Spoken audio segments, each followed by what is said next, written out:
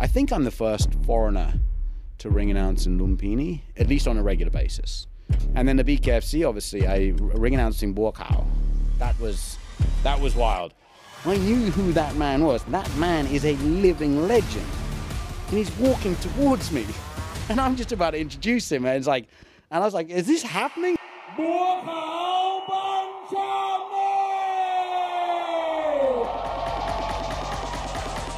This is crazy. And he got in the ring. It was... Mark Abbott, fitness YouTuber, MC, combat sports ring announcer, and one of the voices of the world-famous Muay Thai boxing venue, Lumpinee Stadium. Mark came to Thailand 17 years ago and is one of the top bilingual MCs and fitness YouTubers in the country. We sit with him today to talk about his journey to becoming the voice of Lumpinee, learning and speaking fluent Thai, changing nationality to a Thai citizen, making fitness videos on YouTube, and finding success as a foreigner in the land of smiles. Introducing Mark Abbott.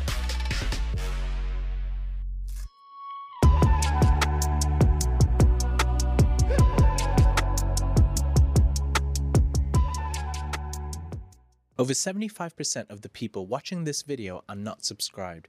Could you please take a moment to subscribe to the Thaiger podcast? It would really help us out. Mark, when did you arrive first in Thailand? 2005-ish.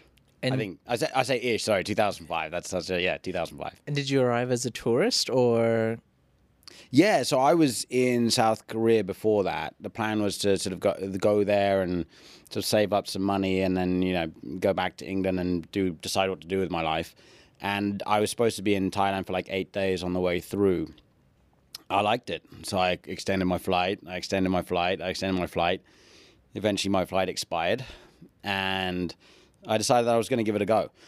But yeah, none of it was planned. So like now, 18 years later, I'm still here. So I guess the classic Thailand experience. You come here once and you never go back. Yeah, I mean, there are very few people who come here once, right? Yeah. Like, okay, so Mark, I know there's quite a different sides to you, and there are quite a few things that I want to discuss today. So I'll slowly start. But for some of the viewers who already know you, or I think one of the most interesting, shocking fact about you is the way you look, but the ability you have with the Thai language. And what I mean is, it's on a next level. It's like it's like you were born in Thailand and you went to a Thai school and you've lived here your whole life. I think, to be honest with you, I think that's a very complimentary of a massive compliment. I think that I knew you were going to say that, and I hate you for it. No. So I think a lot of people think that because Thais will often over-compliment people, and it's because of their lovely nature to do so. They'll often over-compliment people on their ability to speak Thai. Mm-hmm. You walk into anywhere and you just say thank you in Thai, and they're like, oh my God, that's amazing how well you speak Thai. Yeah. My Thai is very similar to... So I don't sound like someone from England when I'm speaking Thai, if that makes sense. I don't sound like an English native speaker when I'm speaking Thai. When you listen to someone speaking Thai, I can be like, that's a Chinese person, that's an English person. I don't sound like that. I sound much more like a Thai guy who went to study in high school in America. Okay. Maybe university and then came back. Yeah. Where it's every now and again like, oh, that's not quite how I would have phrased that kind of thing. A little bit like if you speak to someone from Holland, right? And they sound American. And then, wait, what was that? Yeah. A little bit like that. So I think that's kind of, I think, we're roughly that level there, which is a bit strange when you look at my face because I'm one of the whitest guys on the planet. All right. That's true. But I watched a couple of videos that you've done before, and you actually was from your channel as well. And I think you did a video about like 7 tips to learn Thai. Mm-hmm. One that I actually didn't follow, but I know that my life would have been a lot more easier. And I think it's the most important is that if you actually have the time to read and write Thai, that will take you so much further than just starting from zero. So for me, I was like, classic experience, Thai girlfriend, listen to some songs, get it going, socialize with friends. And it took me years to really get going. But you always advise that if you do have time, try to read and write Thai. So how was that experience for you? And why did you get yourself to start there? Yeah, so on those 7 tips, oddly enough, I put that as tip number 7, which I did explain why I put it as tip number 7 because I think I'm quite honest about this. I think that when people speak quite good Thai, they love to look down at people who don't speak any Thai. But those of us who speak legitimate fluent Thai, we fully understand why people don't learn Thai. Yeah. It's almost as though like that. Almost, I want to call it the Dunning-Kruger. Like you can kind of like, no, I get it. Like Yes. And when I said, right, if you're going to learn to read and write, the reason I put it tip number 7 is, if your goal is to, tell the waitress that you don't want your food too spicy, or that, I really want it very spicy, or if you want to just be able to be a little bit polite and understand a few things, you don't need to learn how to read and write it. Okay, but if you want to become fluent, it's arguably the most important thing you can do. The reason now I stumbled across that, I didn't know that. No one told me that. I accidentally did it the right way. Okay. If that makes sense. Yeah. But the reason for it was, I remember I came here, I couldn't speak a lick of the language when I landed. And the first thing you sort of want to learn how to say is hello, thank you, how much? And then you realize you can't understand the answer to how much. Yeah. You think it's a bit stupid, right? I'm asking questions to which I haven't. should have practiced. Yeah, I should have learned how to count first, right? So then you learn how to count, you learn your cardinal numbers, ordinal numbers, and things like that. And each book was a bit annoying because I don't like to, I'm an autodidact in most of the things I do. So I don't like to study in classes, and that's nothing against teachers. Yeah. I'm just a horrible student. So I like to study things by myself. And I don't like to follow the framework that a lot of these books lay out, because if you have no emotional attachment or meaning to learning something, you're not going to remember it. So people tend to learn the same thing 7 times because they didn't ever learn it correctly the first time. So I was like, I want to learn this. And then this book didn't have it, but this book did. But when I picked up this book, Pom, for I as a male speaker, would be spelled P-H-O-M. But this book was P-O-M. And then this book had an intonation mark that just went up. And then this one had I was like, this is so inefficient. Every time I got a new book, I'm having to learn 2 languages. Yeah. One is the way they've transliterated it, and the other one is the Thai language itself. And I figured, there's only one way to write Pom in Thai, surely, right? So I decided to learn how to read and write it. Had I have known how challenging it was, I don't think I would have started. I think ignorance was a true gift here, because I didn't know. Yeah. I thought it would just be, this is how you spell it, go. It's like, oh no, that's not how it works. But, when you start sort of uncracking the code, it starts to become really quite a lot of fun. And then you start seeing things, signposts. And I remember being on the SkyTrain, and it said, Ham ping pratu, right? Ham. Don't.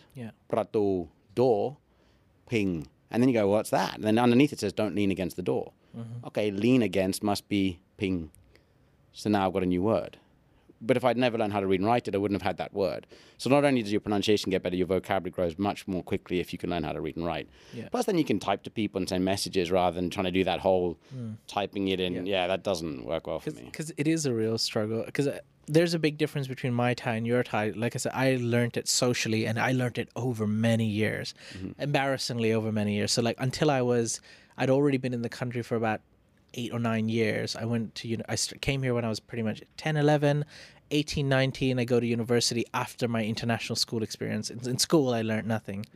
And then, it took me maybe 5, 6 years to learn one language in a country that I've been here for, more than 15 years. And then, at your level, you understand the pain that Thai people feel, because you're right that most Thai speakers, native speakers, will tell you that Thai is a difficult language, and they struggled learning Thai even when they were in school. They were like, it was one of the toughest subjects. I could do mathematics, I could do English even, but getting the consonants and everything is... Yeah, it's tough. I remember a while ago, there was a woman I met who was learning, she was from Taiwan, and she was learning English and Thai at the same time. And she said Thai was much more difficult. Yeah. Now, people always argue that the Thai grammar is a lot easier. I'm on the fence on this one here. I really am on the fence, because when you're first learning it, yes, it's definitely easier. You don't say gone, went, goes. No, just by. That's very, very easy. Yeah. But when you're starting to try to build complexity into a sentence or phrase with what appears to be on the surface a lack of complexity in the language, you start to go into the territory of suggestive language and misinterpretations and things like that. And I think that's when it starts getting really difficult. Yeah. That's my opinion. I could be wrong. How did you deal with the tone?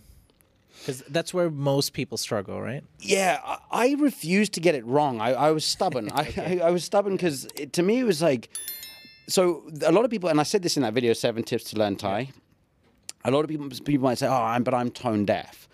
And I've said this, and I'll say it again. You are definitely wrong if you say that, because if that, I mean, I'm the most musically, I mean, like I lip sync Happy Birthday. Like I don't even do, like I'm terrible at music.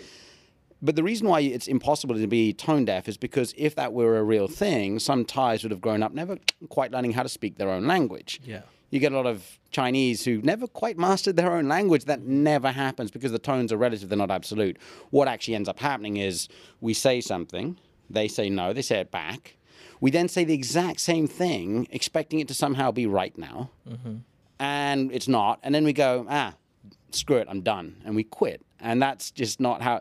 So for me, one of the issues was a lot of people that were learning it from women, the girls they were dating or a female teacher. And I remember listening, I was like, I can't do what your voice is doing. Like, I don't have the deepest voice in the world, but I can't do what your voice is doing. So I started speaking to these guys. I was like, can you say these 4 words for me? And they were either 4 words all of the same tone, or they were 4 words that sounded similar, but they were of different tones. And I would ask them to say it a few times for me. And I had like a little dictaphone. And I would go and listen to men's voices of a similar sound to mine. And then I kept on drilling it until I got it. And that was how I got the tones, because I refused to get them wrong. It was just, I refused to get them. That was stubbornness more than anything. Yeah. Hey, well, anything will do. All right. So you came here, you realized how amazing Thailand is. You found ways to stay here as long as you can. What did you first start doing in Thailand? Like, initially people come here as teachers, or they come here to teach. How did you find your way around Thailand? How did you figure out what you wanted to do in this country? Yeah, I had no idea. So I started teaching English. I think a lot of people do. Yeah, even I was a teacher at one point. Yeah, it's I'll tell you what though, it was one of the only times in my life I can ever remember that when I had the least amount of stress in my life. Because when you went home, you were done. Yes. Like you were done. Like now, I'm never done. I'm always, there's always something that I've got to. I was just done. It was nice. I mean, I really enjoy teaching as well. I sometimes think to myself like, that was a very enjoyable experience. I never look at it and be like, oh, I'm glad I'm out of there. If you really like it, or it can be a very enjoyable experience. It's rewarding when you have, because I used to teach adults. It's rewarding when you have students who are genuinely interested in the language. You can see them progress. Yeah. I don't know what it would be like to someone who's teaching children who are like 11, 12 years old who don't want to learn. That might be a very different experience. And but anyway, so I was doing that, and I decided to go to university over here because, let's be honest, a lot of people teaching English over here, Yes. So I thought to myself, look, if I'm gonna stay here, I'm gonna have a university degree. So I went to university, and initially I was going to go to Mahidol. I wanted to go to Mahidol. But I was putting myself through the university, and that was outrageously expensive at the time for me. So I went to Siam University, which was just around the corner from where I was. During that time there, I was just enjoying life, having fun, and realized that, Thailand, it's not a case of it's who you know, not what you know. It's both, right? I think that people do get that. They get that wrong. They think it's just who you know. It's not. You need to know something as well. Knowing someone but having no skills is useless. But so I moved into the city center to start to network and understand, the ins and outs of what's going on. And eventually I got a job with in the office of who is now the chairman of the CP group. Oh, okay. Yeah. Wow. Yeah. Straight off the bat. Yeah. Luck? Oh yeah. Seems to be a lot of luck around you. There's a lot of luck, yeah. There's a lot, but I think luck falls in the lap of someone who's got a very positive outlook. You're well said. Yes. when you meet someone who's willing to really work hard and they're really amped about what's going on, you're more likely to give them the chance than someone who's all grumpy and thinks the world owes them something and has a chip on their shoulder and doesn't. And instead of looking at their own capacity to learn, they decide to outsource or blame. Anyway, they got into that and. Still doing that to this day. Okay. And then around about 2010, I started doing a YouTube channel for fitness and health. Yes, we're going to get into that in a bit. Now, before I get to that, what did you find easy and what did you find difficult in your journey as a foreigner in Thailand? So what would you say came easy to you? Let's start with that. So I think that when you come to Thailand as a foreigner, in a lot of circumstances, you're coming by yourself. Yes. Right? Some people come with a friend of theirs, but a lot of people come by themselves. I have no problem meeting new people. It's something I enjoy doing. So that was never a struggle for me. I enjoy learning the language and conversing with Thais. So getting to meet and understand the Thai culture, the Thai way of life was also very, very enjoyable and a very smooth process because the Thais are so welcoming, right? They just they were always so willing to talk to you about which food this comes from the south of Thailand, which has got a strange name because of the influence, and then you would have those conversations and you could just learn so much. I found that very, very smooth. I found one of the most challenging aspects was the other foreigners where I was. There were about 2 or 3 that to this day, I wonder how they went through life being so negative. Yeah. I thought it was just me. But there are quite a lot. So, but I don't want to bash. There are a lot that are positive, but you'll see them. And nowadays, those guys there are the ones typing hateful comments online because they're complete losers in life, and that's all they've got is this sense of somehow they can try to make someone else feel bad for just a second, and they don't realize I don't give a shit about their stupid little comments on social media. But they would say things like, white people can't learn to speak Thai, and even if you do, the Thais won't like it. Specifically white people, because they'd seen that the Chinese could learn it. So they decided that there was this inability for white people to do it. One of the reasons why a lot of the Chinese would learn the language faster than the European or the Americans was, in my opinion, from what I saw firsthand when I went to university, the Thais would speak much more Thai to them. Yes. So if I walked into a 7-Eleven and I horribly asked the price of something, Taurai Krub, she'd look at me like that's a cute attempt, and then she'd answer me in English, 65 baht. Yeah. But if she sees a Thai or he sees a Chinese person asking Taurai Krub, they don't revert to English. 65 baht ka. And that's how they reply. So they were exposed to the language much more than we were. And I think that's one of the reasons why they would learn it so fast, because of the exposure. But these guys, they told me you couldn't learn it. And even if you did, the Thais wouldn't like it. And I thought to myself, that's a stupid thing to say, isn't it? Because first of all, I'd rather fail trying than to blindly just to say, it wasn't worth my while. But the second thing is, if they don't like it, I won't speak it. Can you imagine how stupid I'll learn it, and then if they we don't like white guys who speak Thai, that's fine. I just won't speak it, and I'll understand what you guys are saying about me. Turns out it was the polar opposite. They absolutely loved it. Yeah. The only women who didn't like it were the women of the night, who didn't like the idea that you might know a bit too much, or maybe they've had some bad experiences with the guys who could speak. I have no idea, but that was not really my target demographic for learning the language, right? So shocking. I know, right? Oh my God, I didn't want to do that. So I learned to speak the language, and the Thais, as I said, they loved it. They loved the fact that you had, as a foreigner, had given so much care and attention and seen the value in the people, the culture, and the language here. And it opened more doors for me than anything else I've ever done in my entire life. Okay. And the amount of people have said to me, you're only where you are because you speak Thai, I just turn around to them and say, well, then go and learn Thai. If that's all it took. Yeah, give it a try. Go for it. Let's talk in a week. Don't get me wrong. It was a huge factor, but if it was a simple process, why didn't you go and do it? So, but anyway, so I would say that a lot of the difficulties were much more to do with the foreigners, and then when they saw you actually progressing, then they would have that sort of issue. But that was much more towards the outskirts of Bangkok. When I moved into Bangkok, the foreigners over here were fantastic. Yes. So I think it was maybe just a bad luck of the draw for where I was at the time. Yeah. Right. Do you ever get Thai people, maybe initially when you were learning, because I get this a lot, they'll be like, oh, your accent's so cute. And then they compare me to other foreigners. I'm like, excuse me, no. I still consider myself a lot better than, kun mai rujak le. And I get it. I was like, I'm not that. I'm a little better, at least, right? But do you get people realizing and being like, oh, wow, they're amazed. Like, oh, you speak such good, you speak such cute Thai. Do you still get that?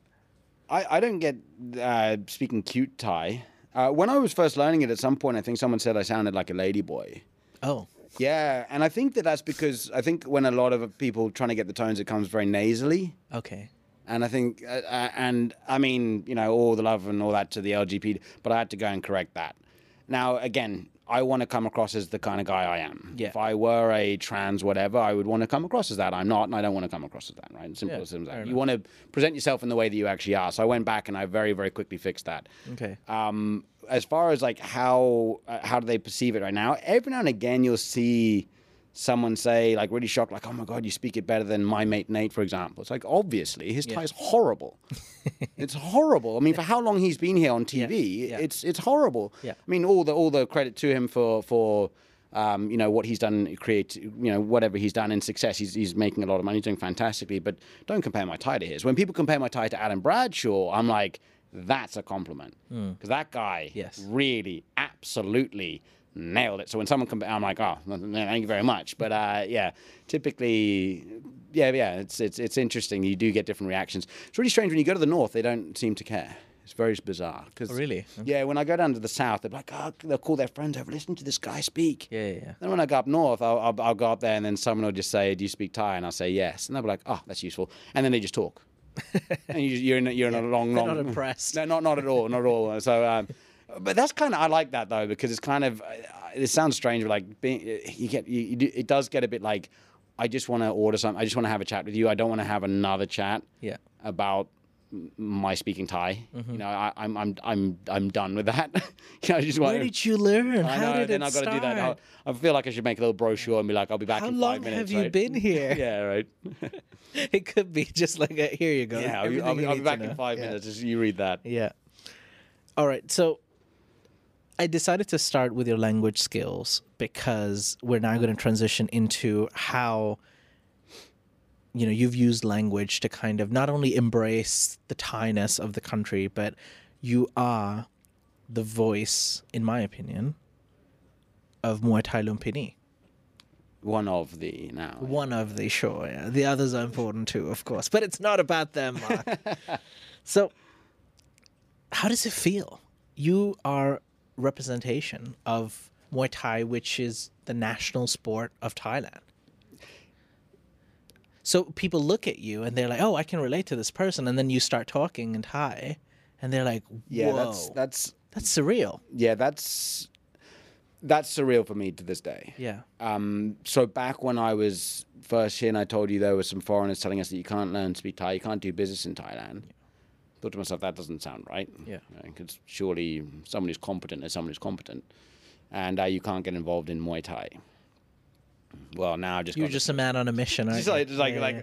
But no, the third one, the first two I was, I'm gonna prove you guys wrong. But the third one, I had no intention of proving that one wrong. But I eventually did get the trifecta of proving them wrong. But yeah, that's to this, as I said, to this day, that's so surreal. I'm a huge combat sports fan, and I have been all my life. I've been a massive fan of combat sports my entire life, and it all started with BKFC. Actually, I can go back a bit further with the Full Metal Dojo.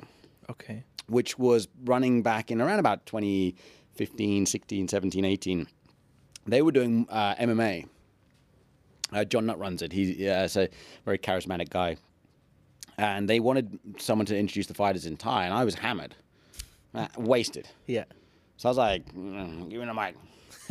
Nak Muay name Mom Nam Ngun, and they were like, and everyone was like, wow, that's awesome. And it was the first time in my entire life I went back and watched what I did when I was drunk so I could copy it when I was sober, because I don't think I've ever done that in my entire life. I haven't had that much confidence in years. Yeah, so I don't think I would have. Yeah, exactly like that. So that was, I did some of their shows there. Then I also did the MBK fight nights for one season, I think, and then. A lot of shows are quite transient. Not the format. They'll every now and again sponsors disappear. The show shuts down for a while and they get revitalized. And then obviously at the beginning of 2020, a lot of things closed down. Shows were not happening. Ground zero of it all for the biggest outbreak was actually in Lumpinee Stadium with my friend Matthew Dean. Okay. And that closed down. But around about September of 2020, Nick Chapman got in touch with me. He's the CEO of BKFC Thailand. And he said he wanted me to do something. He said, can you do commentary? I was like, I don't do commentary. It's a different skill. Like, I don't do commentary. And he's like, oh, well, I appreciate your honesty. And he wanted to throw me a couple bucks and just to be there and see if I could do something. And I was very honest with him. I was up in my house, because I bought a house up in the north, right? I was up there and I just said to him, I was like, look, bro, I'm going to be just man to man. I'm too old to just sort of bimble around seeing where I can potentially fit myself in. I was like, if you can't see clearly where I'm adding value, I'll go and add value somewhere else. But I massively support what you're doing. Go for it. In around about, I'd say October, end of October, beginning of November, phoned me up and he wanted me to ring announce. I said, that's what I do. So and I ring announced for them.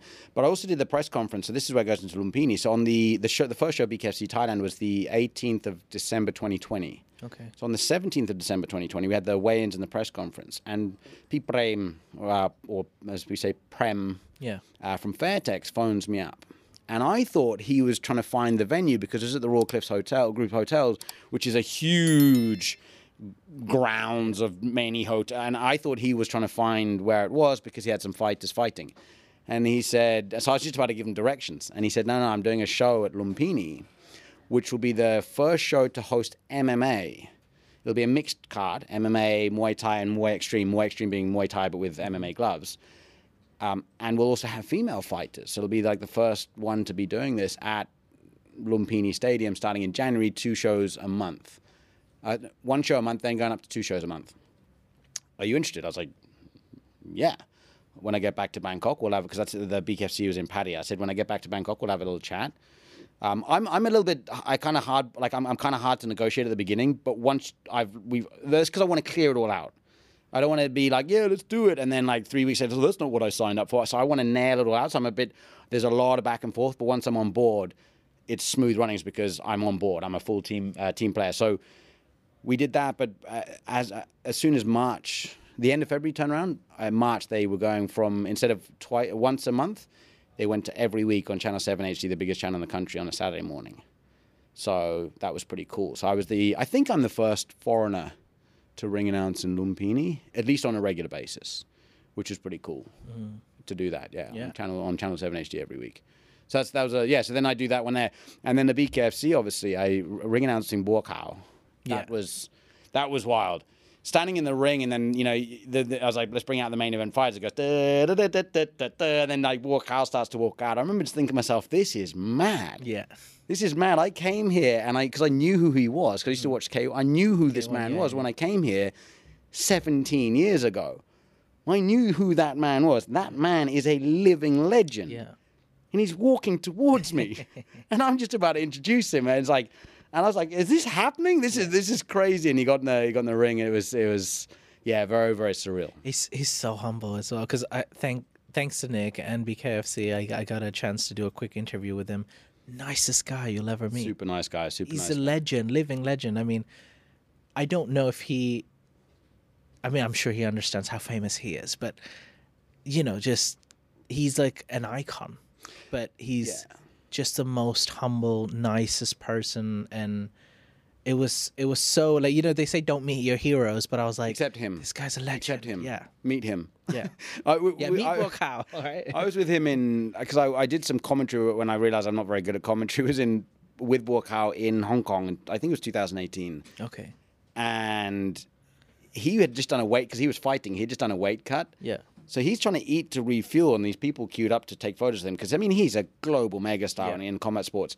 And for 2 hours, he was just doing this, and until the queue was done, whilst trying to refuel for the fight he had coming up. And most fighters will tell you after weight cut, my mum better not even call me. That's how stressed you are out on this thing here, and he's just there taking photos of people. Unbelievable. And he's going to be fighting Senchai in, I think, that's been announced already, right? Yeah, they've announced that, nice. Yeah, I've not broken any protocol there. Yeah, I'm excited for that one. Yeah. Okay, cool. So, let's now dive into your YouTube career. So, you're known as your voice of the Lumpinee, your voice of BKFC, but I first heard about you and met you. Actually, you did a video with Natty with Thaiger, I think you were eating bugs or something a couple of years ago. Last year, I think it would have been around about January last year. Yeah. So that's what I meant. But there's many parts of Mark Abbott because you're also a YouTuber. So you have your own fitness channel on YouTube. Is that something you've just always been in? So as a YouTuber, why did you decide to do fitness while you were in Thailand, especially? It's an interesting question.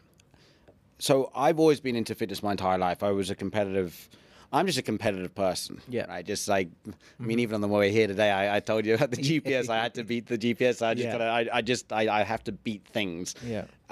Which is a horrible personality trait, but at the same time, it does every now and again get me to get things done. But I'd say my entire life I was running the 100 meters. I was doing the long jump. I was playing in rugby, and I was doing lots of combat sports. Always into fitness and health. And I started on Facebook. It was around about 2009, 2010. And I was just sort of putting out tips because I realized how little people knew about fitness and health. People are very zealotry or almost religious when it comes to diets. Like, it's my way or you're wrong and you're going to die. And a lot of people get confused over there. So I was putting out some information. Some people told me to start up a page or do some videos. So I started a page. I started doing videos. Now, back in like 2010, I didn't think of the word YouTuber because society's changed quite a lot in the last 10 or 15. Like now, like you're a YouTuber, it's a thing if you're doing it well, right? Yeah. But back then it was just like I just make some videos and put it on YouTube and then put it online. I can just like hey, what's up? This is how So that's kind of how it started, and it was just kind of helping people. And yeah, sponsorships rolled in and viewers went up. And I think the initial reason why people were watching it was because prior to that, no one was doing this information for free. But I knew that the trend moving forward was give the information for free and then sell personalized stuff, or you sell products. Yeah. So I actually got a few death threats when I started doing it. Okay. Yeah. I don't tell this one too often, but I do tell everyone, I got a couple of death threats because at the time some people were like, they were kind of annoyed that I was giving out this information for free. But again, the future's given to people who can see it. Right? If you try to look back at the past and try to keep up with the ways things have always been done, you will eventually find yourself without a source of income. Unfortunately, that's just the way the world works. But they were trying to threaten me. Now, when I go online and on TV and things like that, I like to bring somewhat of a real personality, but also somewhat polite, especially when I do the fitness and health things, because you want to come across as very, very approachable, because you're talking about people's bodies and things like that, so you want to be very approachable. So I think they thought it would work. I just sent them my address. Like, I'm here. Okay. They're like, what? I was like, I'm here. Like, and then I said to them, I'm training at this gym here tomorrow, and I saw them. Like a bunch of little dogs, tails between their legs when they saw me. It did a Khabib. Send me location. Yeah, because the thing is, I don't think they realized that they were. Yeah. There's not a lot of self-preservation with me when it comes to things like that. So I have no issue with it. That all faded out. Then they all started their own channels because that's what people do. They try to threaten you when they realize that doesn't work. Yeah, that they would have got lit up. They decided to start up their own channel. So there you go. But did that, and then but my other channel is a new one. You recently started. Yeah, that one, because the fitness one's in Thai. Yes. Right. Yeah. And the reason why I did that in Thai is because first of all I could speak Thai. That's a prerequisite, I guess. Yeah. But a lot of people, when they do YouTube or they do content, they really tailor it to the Western market, which is tiny. And I'm going to be very honest here, and a lot of people might not like to hear this. Don't have a lot of money. Be very, very honest. And when people, because people tend to forget that, because foreigners, if you have a look at sort of GDP in countries and things like that, they get it wrong. Thais spend much more money domestically, in Thailand than foreigners do. It's so tailoring to this small group of foreigners who are always trying to find the best deal. And what are you doing? So I was like, I'm going to go for the bigger market, a little bit like CP, right? Sell to the entire world rather than trying to find this niche. CP makes, if you ever look at company, anyway, won't get into that.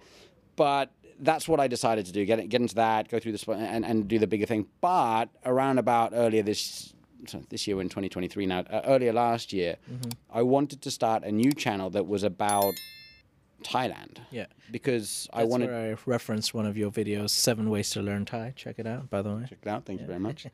That one, because there's a lot of cool things about Thailand. And sometimes so there's no real objective for that channel, I think, because I've got enough on my plate right now, right? So I'm not like, I'm going to do commit to doing like a video every week. I think I've done 9 videos in total and so far, and I don't do them very often, but it's when I think something's interesting, I just make it. And that's well said, because it is interesting, because we were talking about it earlier before the podcast, that you ask questions that I'm quite well aware of, but I just never questioned it myself. And even your YouTube titles and the content that you're making, it's like, yeah, I guess I never questioned it, or I never thought about that. Yeah. And that's why I find it interesting. Even though I've been here for 20 years, I'm like, and that's unique. You're making content that's interesting to someone who's already been here 20 years. So I feel like it's good content. Thank you very much. Yeah, I mean, the goal was just to sort of, if I find it interesting and no one else finds it interesting, at least I've got a photo or video library of stuff I've done. Yeah. Right. So the last video I did is how cold does it get in Thailand, where I went on a 200 kilometer road trip through the mountains in one day. Just did it all in one day with a friend of mine, and I talked about the temperatures that you'll often see that I've seen in the last nearly 20 years. In both the north, throughout the winter night times, and then in Bangkok, how cold is it? Yeah, how often will you see that? Also, the Thai word for saying winter, summer, rainy season. There are 2 ways of saying them, right? And then I kind of just dropping all that in there, and I thought to myself, if people don't like that, the worst case scenario, I've got some footage, and I can look back and go, oh, that's when I went on that road trip with one of my closest friends, Jim. And I'll have that memory, even if people don't like it.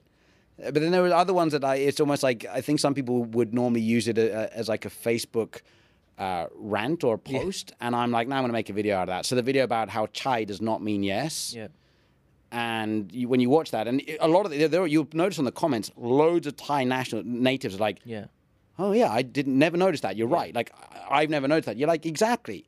It means correct. Like, Thais don't say chai to answer the majority of their questions. Yeah. But no one's thought of that. So I thought, well, I'll make a quick video about that and show people, rather than you going on Facebook, well, you know what, this is... I was like, no, what, I'll make a video about it. Make it a bit more...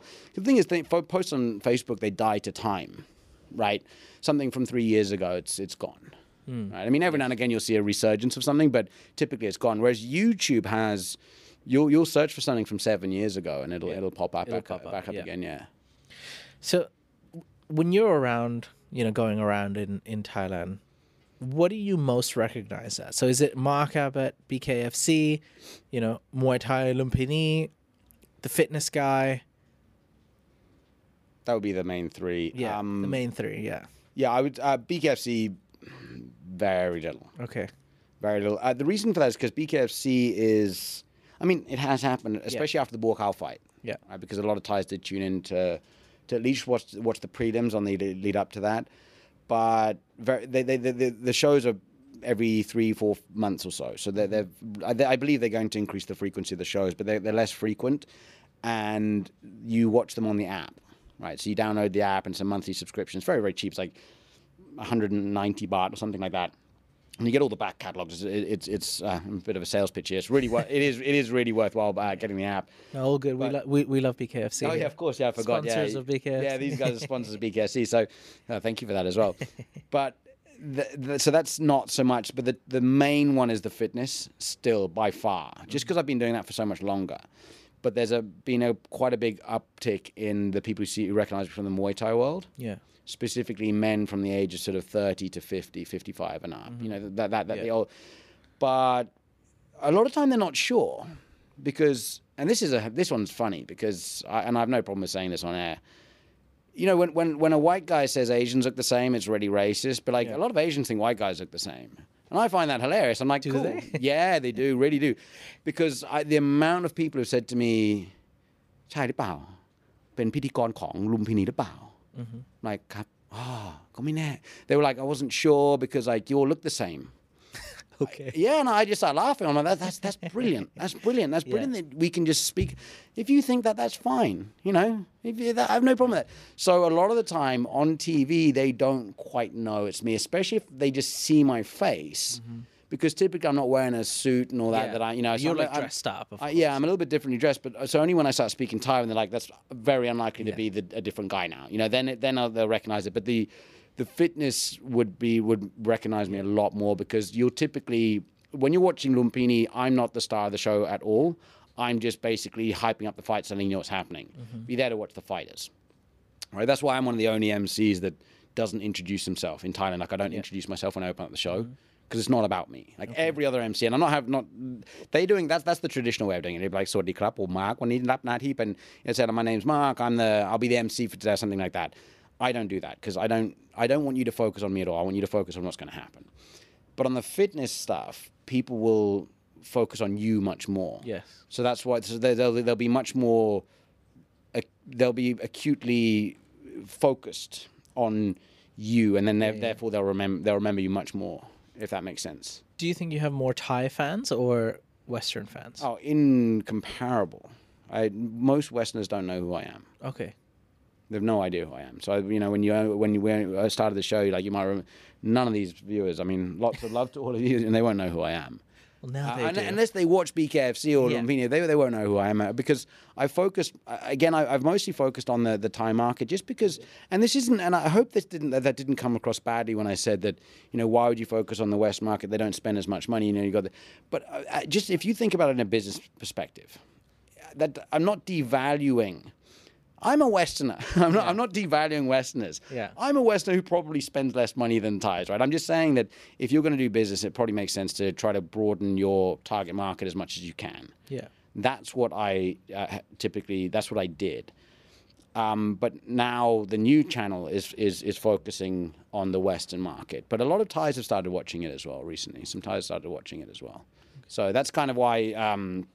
So maybe moving forward with more BKFC, with more of the new channel, some of the expat community, the foreigners may start to get to know who I am. But right now, in one month, I don't think I'll get recognized once from a Westerner, but I'll get recognized almost daily. I don't get like mobbed, but like someone will be like. That in the mall, and then they'll do this. They'll kind of show their phone, and it'll be like a picture of me doing like something in the gym, and I'm like that. And they're like, oh, so and just something like that. It's very minor, but that'll happen maybe once a day if I'm out and about. Okay. But it never happens with a Westerner, or a foreigner, unless it's like you, and then I'm like, oh, I know you already. I don't know you from, I know you, right? Yeah. That kind of it's thing. Jay. Yeah, right.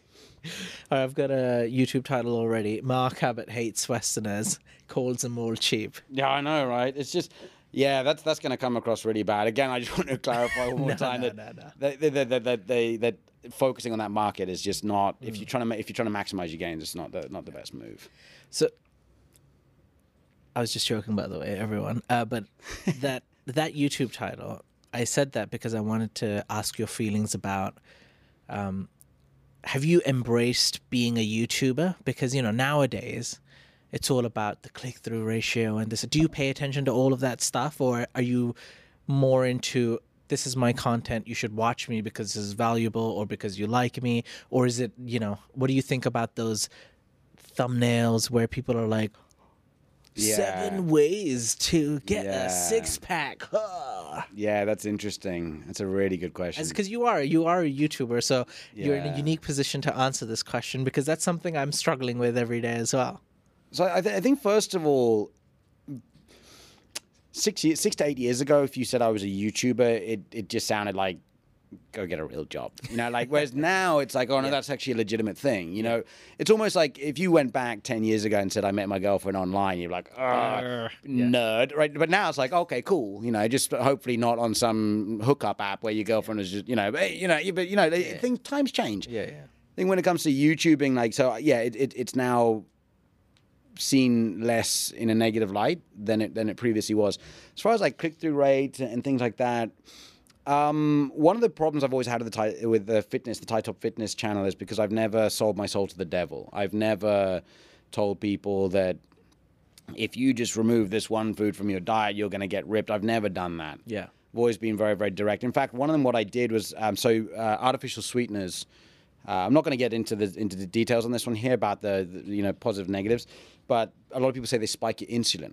Okay. Now, my initial thing was like, that's obviously not true, because not only does the scientific research not say it doesn't, but also if it did, you would use it for people with diabetes, right? Because instead of just injecting insulin, you'd just take that and it would spike in, right?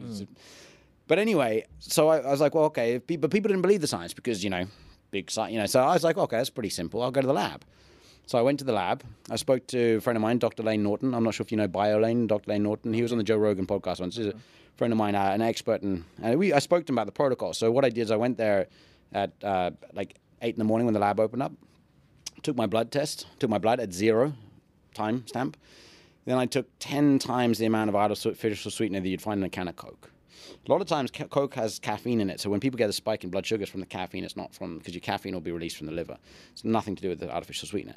So I just took the artificial sweetener in like a little vial. 30 minutes later, another test, another 30 minutes later. So we had timestamp 0, 30, 60, and flatline. Sugar, like 86, 84, 85, like just flatline. Insulin was like 5.1. It was just flatline. I was like, there you go.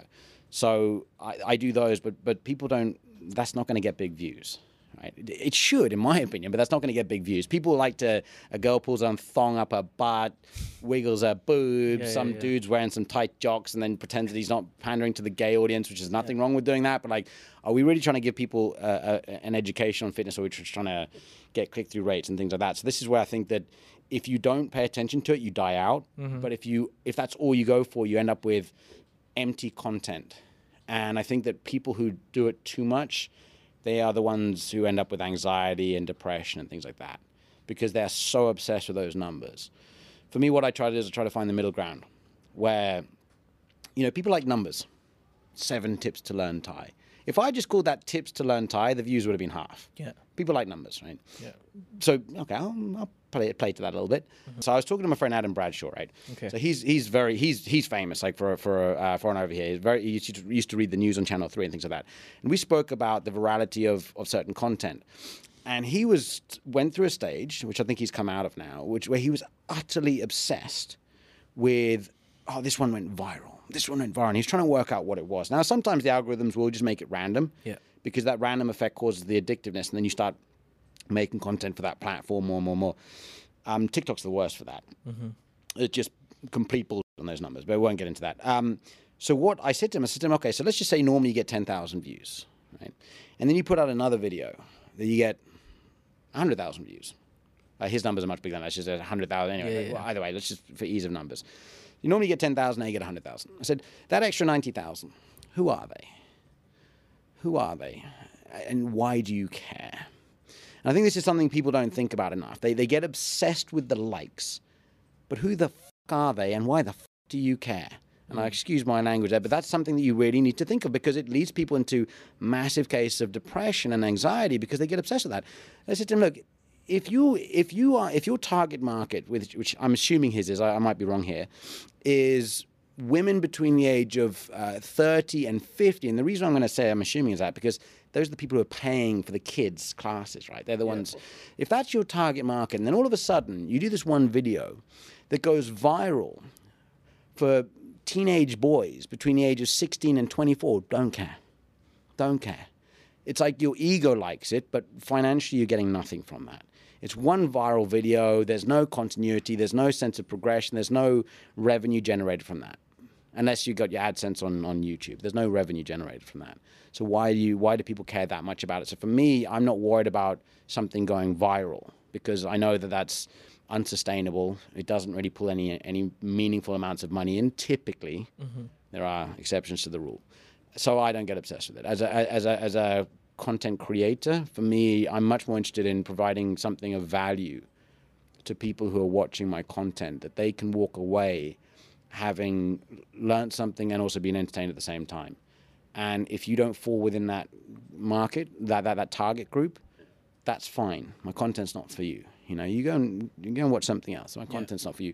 If you're a foreigner that's either been to Thailand or you are in Thailand and you would like to learn more about the language, whilst also seeing cool things that are out there to do and some cultural nuances and things like that, my channel is going to be for you. If you're looking at getting some girl jumping around, bouncing her boobs everywhere else, my content's not for you, and I'm totally comfortable with that. So yeah, I don't get obsessed with those numbers because again, just to go off of the anxiety thing as well. A lot of the time, what happens with the virality is it's a little bit like, without trying to go too sideline here. The way the dopamine works with your nucleus accumbens and cognitive salience is it's a lot of the time your brain is trying to figure out patterns. Humans, we love to figure out patterns. And when there's uncertainty or randomness, it feasts off of. That's why gambling is so addictive. Yeah. Now, these algorithms know that. So sometimes what they might do is just make one video go viral for no reason. Because they know once they've done that, you're going to come back. And you're going to keep on putting out content until you get that same number again. And they know that. And then when you start putting out content less often, they make one go viral. Bam! Goes viral again. And now you're back. They've got you constantly on that hook. And that's something that I've seen it happen to people. And unfortunately, it didn't happen to me, not because I'm super intelligent, but because my content was never that viral. I never made anything good enough to get that viral in the first place. So it never happened to me, but I saw it happen to other people, and that's where I figured out what was going on through this, Can I tell you the most viral video on the Thaiger channel? What's that? It's got 8 or 12 million views, and it's about Russian women. It's about 8 years ago of Russian women having those mermaid tails. Oh yeah. So or maybe even 10 years. I don't know, but like 8 years ago, there were these Russian women. They came to Phuket, and they had like those little mermaid, like proper mermaid fins, and they would swim down to the tanks and play with kids and stuff. And that was like something that was quite bizarre at that time. And the Phuket Gazette before Thaiger actually did a video on it, and that just, I guess, blew people's minds because it just went outside of Thailand, just went 8, 9, 10, 11, and we've never been able to have another viral hit like that. So maybe it's like any type of intensely powerful narcotic, right? Yeah. That people are often trying to chase that initial high, and they spend their entire lives dissatisfied with the fact they can't get that initial high. I think that happens with content creators. When they get that high of seeing that social validation, that ego stroke of that content that you made, you really struggle with it. In fact, worse than that, I got a bunch of people following me from all over the world who... Now, this is I got to really be very, very careful here with not making it sound like I'm having a go at anyone. The problem is, so my Instagram now has like 30,000 followers. Okay. But the problem is, when you put out content, the algorithms will expose that content to a percentage of your followers. Right, so it won't pop up in everyone's news feed. It'll just a few of them. Now, it's not completely random. It is people who typically follow your stuff, but a certain percent. So the more followers you have that are completely outside of your target demographic, the more that dilutes your reach. So let's just say I want to reach foreigners who are in Thailand, right? Which my Instagram is probably what I'm going for, right?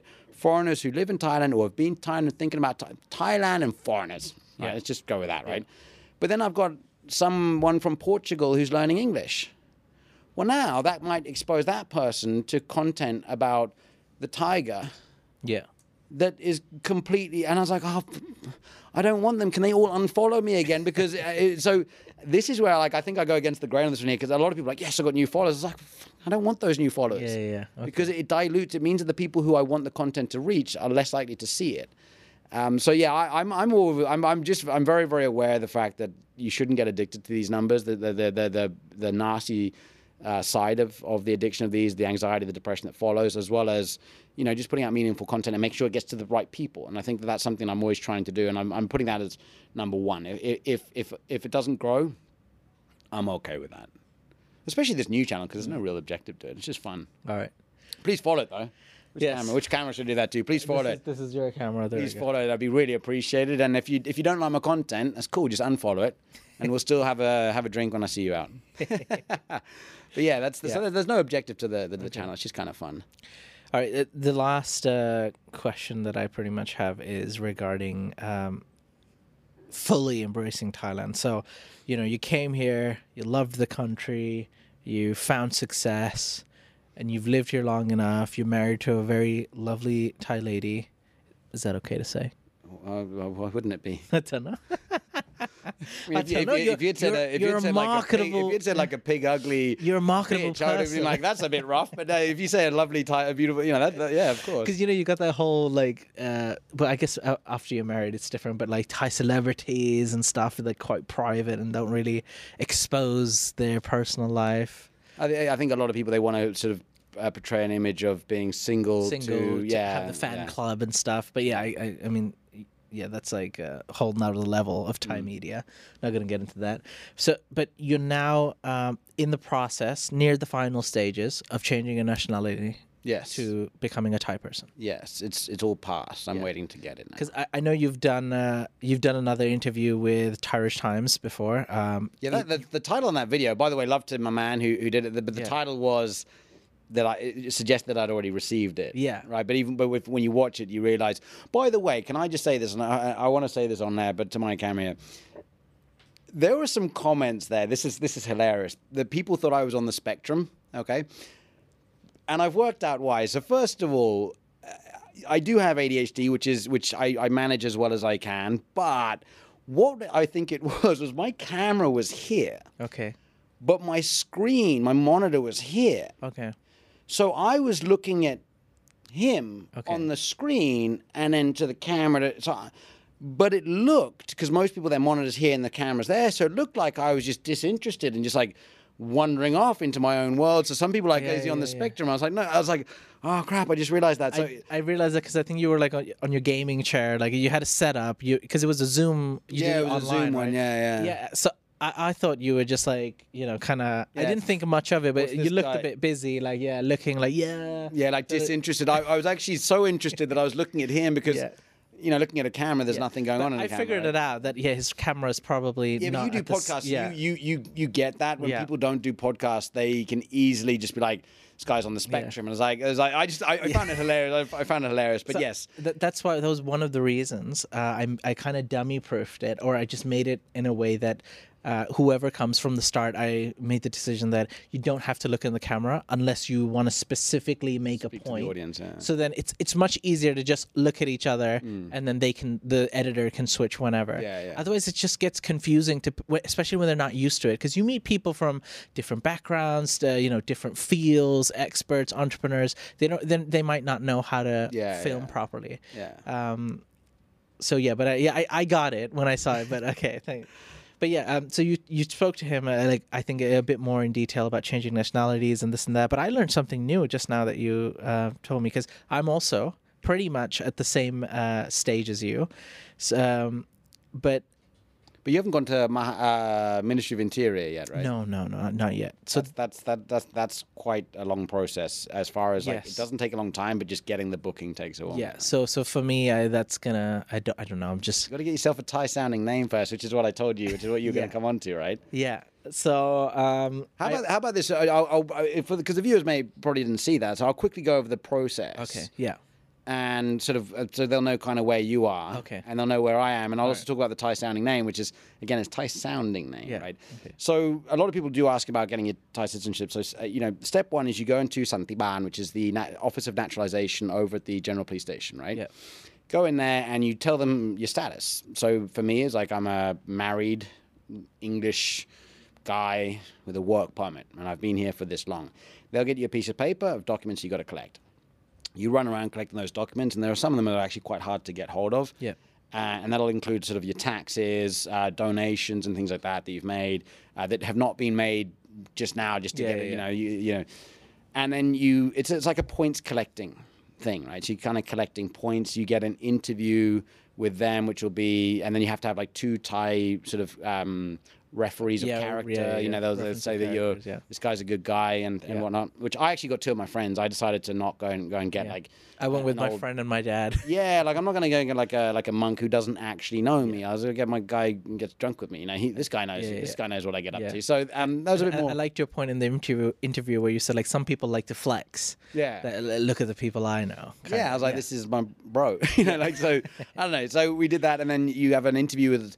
It's I can't remember the exact what the department's called, but it's basically the MI5, like the CIA, the CIA, the secretive one, secret something like that. whatever, you have a chat with them. You have to go to get a police background check, which is really funny because you get a police background check of the district you're in. Yeah. But you could have just moved there, and then anyway, whatever. So I did it actually through Phuket, but the police station I had to go to, it was only about, it was like somewhere so far away from where I kind of live, but I was like, okay, I guess. So I went there. But yeah, and then they ask you questions like, have you ever even made a post online? And then you kind of have to like tell them, no. Have you ever commented or even shared a post about, Oh, I didn't get I didn't get a grilling at all like that. Oh, okay, yeah. He was like, because we will find out, so I need you to, there was a camera on, it's like, I need you to confess or at least say that. There you go, ladies and gentlemen, experiences may differ. Yeah. So yeah, I did. That's pretty intense. So they asked me, like, have you ever made a comment or shared a post or, said anything against the royal family or the government? Have you ever participated in a protest? And I was like, I'm just a dude who does media. I mean, as a dude who does media, that is a question. That's probably why they grilled you on that. Because like, this guy's done media. He may have done it in a negative way, right? So I was like, I'm very corporate, and I was like, I do. So I shared with them the stuff I do, and they were like, okay, cool, because we will do a deep background search, and we will find out if you have. So it's nice to declare it now. And I was like, I am the most harmless person here who's probably applying, so I have no worries about that. Oh, wow. And then I finished that. Yeah. Okay, so you have to go to the district office and register or reserve, a Thai-sounding name. Did they come to your house as well? Right? No, because it was during the times when people we're avoiding words here, right? So they came to my house, and they're supposed to. Yeah, they're supposed to. They sat me down with my parents to look at photos to make sure you actually live there and whatnot. Yes. Yeah, they didn't because mine was beginning of 2021, something like that, when that was supposed to happen. Yeah. And as a result, they were like, well, due to restrictions of meeting people face to face, it was just like a photo of me in front of my house, and then I think I took them on a virtual tour of my house or something. So yeah, I had that one there. And then you go, but the office, you've got to reserve a Thai sounding name, and it's important to say that it's a Thai sounding name. I think that's quite an important thing to say because that throws people off. My friend Tony went through it, and he said he was in that office for like 8 hours because you can't just pick. Like Thai's quite strange, like with the last names, the surnames, you can't just pick whatever you want, right? Because someone might just be like, "Oh, I have Jirawanon or Nat Ayutthaya," or I'll have like and you'll pick one of the powerful house names. Yeah. It's quite tricky on that one there, and it has to be unique. There's a lot to it. Now, he had prepared like a long list of names, and they were putting through there and trying different. I just thought if you had prepared all that and it still took you 8 hours, you had to go there the next day to spend another 2 hours. Then why would I bother preparing anything? Mm-hmm. So I went in there with nothing, and I just said to the guy, I was like, "Look, can I take my wife's maiden name?" He said, "You can't because she took your surname when you got married. Yeah. Had she have not taken it, you could have taken it." Okay. So I was like, and he goes, "But," this guy was so cool. He's like, "But you could add Kun at the end of it." So her maiden name was Nielmonkon. So it was Nielmonkon Kun. I was like, done. Wow. Okay. And he's like, "What about your first name?" I was like, "What do I look like?" And he's like, "What?" I was like, "Give me a name." And he looks at me, he goes, "What's your name?" "Mark." He goes, "Marwin." I was like, done. Marwin. So he types in Marwin, there's Marwin Nielmonkon Kun. Wow. So so you register that. That's a proper Thai name. Yeah, well, that's just it's Thai sounding, and so I got that, and then after that you have there's an interview with the Ministry of Interior, which is in front of a panel, and this is where I think a lot of people don't know the regulation on singing the royal anthem or the Thai national anthem. Right? Oh, so I have done that. In front of the panel of people over at... There were like 14 people. Yeah, okay. Yeah. So in like a U-shaped Bond villain kind of room. And everyone's wearing a mask, so when they're asking me questions, I was like... I didn't know who it was, Because when I was, there were loads of them. There were more, they were like 3 or 4 rows, and the tables were quite long. Yeah. And then they were all like cordoned off with glass, and they had masks. Yeah. And then about 20 people phoned in. on the Zoom. So I had maybe about 50. There's a lot of them. Oh, wow. Yeah, I had 14, and then there were some sitting on the sides. There's like a screen behind me with like a picture and some credentials or whatever. I didn't have any of that because they had the screen had all the Zoom callings. So I did mine in Phuket. So now they travel to Phuket. It takes a while. They send you a letter and they said, okay, you have on this date, we need you to come to this government office. And it was very official, very well done. And everyone who's applying from Phuket at that point has to come on that day. And they allow you to take a person inside. Mine was went with my sister. I wasn't allowed to. I was told to bring my wife. Okay. And that's what most people do. So actually, because I was the youngest person. You're not married either, right? Yeah, so because the thing is, your father got his nationality, right? Yes, 2 years ago. Yeah. So that's that Thai connection. Whereas mine was my Thai wife. Yeah. So then I've got to bring her in because at every stage I've got to prove that my marriage is real. Now, if I was getting married for fake to get my Thai citizenship, getting married for 9 years, I've really put in the effort on that. I think I would have deserved it by this time anyway, but they had us together there. So that's why it wasn't like it's like you and your wife. But then they have 2 boxes to tick, right? You would have seen that because it would have been the same format even though you're doing it in Phuket. And the first one is reason for naturalizing as a Thai citizen. The second one is checking your capacity to understand the Thai language, in brackets, Sangten Praparami, or wrong playing, so to sing the King's Anthem or the Thai national anthem, whereas they didn't tick that for me because along this, I think that there are 2 types of people who don't get that ticked. One is people who have paid. Let's be honest. I think that's a thing. Yeah. The second thing is when your Thai is good enough, they're like, we don't need to check your capacity to understand Thai. So then they don't tick that one there. And I went in and they got into either wearing masks behind glass shield. I didn't know who answered. So I'm kind of like giving this answer, kind of just sweep gazing across everyone, just so I would hope I'd get the guy who asked me the question. And then then that's effectively, once you've done that, you're done. Yeah. Effectively, you're done. It's just a waiting game after that. Yeah, and then they'll give you the paperwork, and so if you went through an agent, they would have registered the Thai name for you because that has to be done. It's Thai law to do that. Okay. But then when you get the paperwork to go, everyone just changes it back, and again you can change it. You can change it back to your to the name you had on your application documents. Right, you can't change it back to. I couldn't be like, I'll be Michael Jackson. Okay, yeah. Right, so you can't do that. I can go back and be Mark Abbott again. So I will do that. Yeah. Okay. Because it's my name. Mark Abbott's a brand, baby. It's a really normal sounding name. It's a big deal. It's a normal sounding name that is easy to pronounce. Like I kind of like that. The fact that it's just like no one says, oh, how do I say this? It's a very normal, very bland name that's easy to pronounce. But unlike Mawinin Monkonkun, which is a little bit of a mouthful. Yeah, it is a little bit. I was thinking of going with Tassanai Puadon. Any reason for that? No. It was the most Thai sounding name that I could think of. There you go. When I was younger, nobody ever thought I was anything other than Thai. You know, I wasn't as big as well. I think I was I was a skinny kid. I did a lot of sports. I was always lean. And, I grew up in Phuket, so my skin was mostly tan. I just fit in. And somewhere after 25, I was branded a foreigner. So, and I only realized it when I started going to 7-Eleven. So I'd go to 7-Eleven, and even when I was like, when I'm not thinking about it, I'd just give my item, and then they'd be like, 64 baht, sir. And I'd be like, you think I'm a foreigner?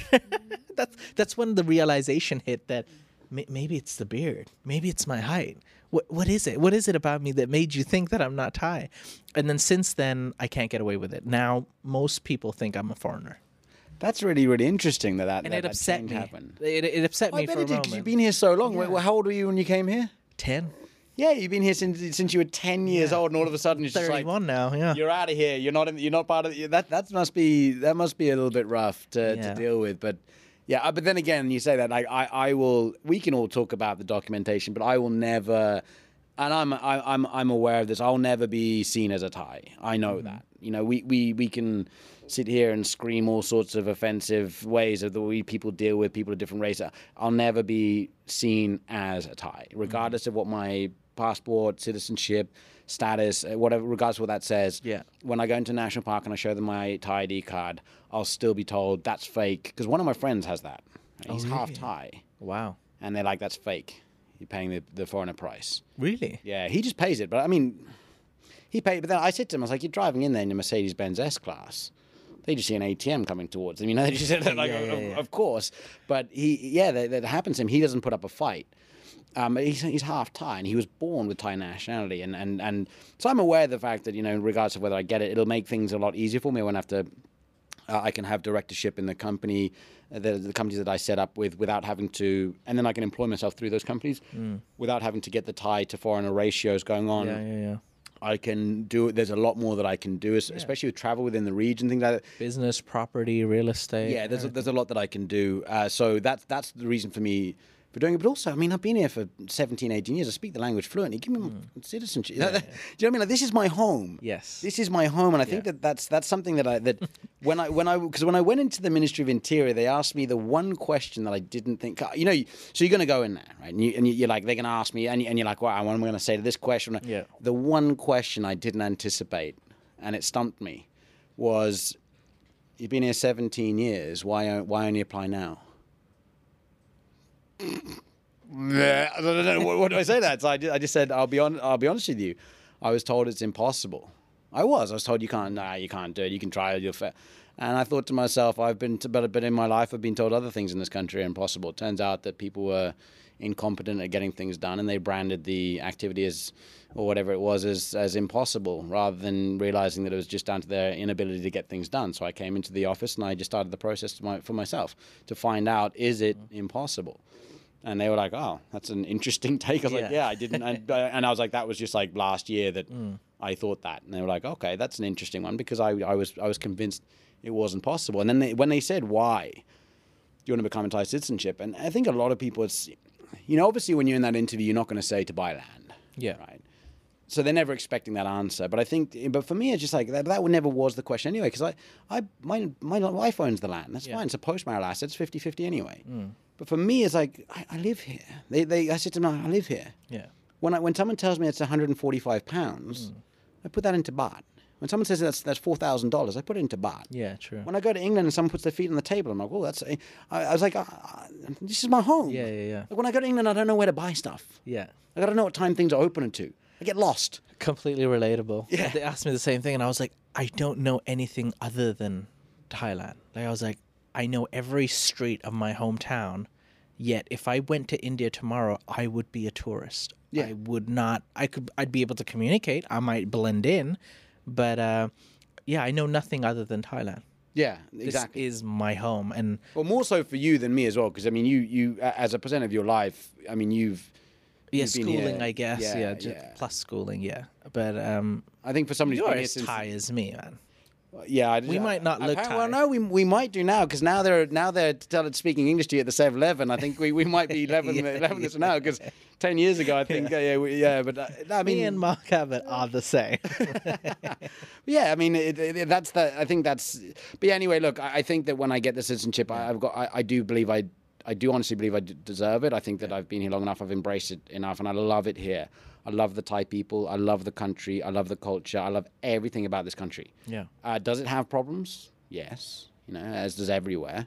You know, but does that mean I'm going to be vocal about them in a negative way? No. It means that you can be constructive with suggestions rather than negative. I love everything about this country, and I think that that's why I should have my citizenship. But again, I'm still very realistic about the way I'll be perceived when I get my citizenship. You know, if I tell people, if someone says, where are you from? I'm like, I'm Thai. They'll be like, where are you really from?